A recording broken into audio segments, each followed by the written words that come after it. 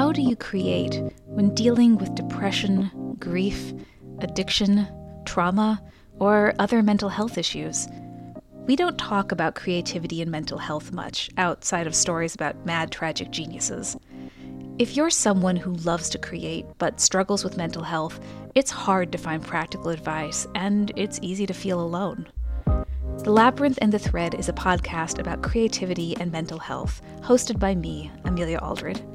Every episode, I talk to someone who loves to create and has experience navigating mental health.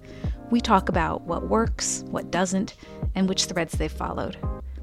If you're trying to figure out how to do what you love, whether that's painting, writing, engineering, cooking, or photography, and you're also dealing with mental health issues or have in the past, this conversation is for you. Each episode is around 20 minutes, so you can listen on your commute, on your lunch break, or even doing your least favorite chore around the house. You can find The Labyrinth and the Thread at labthreadpodcast.com/listen.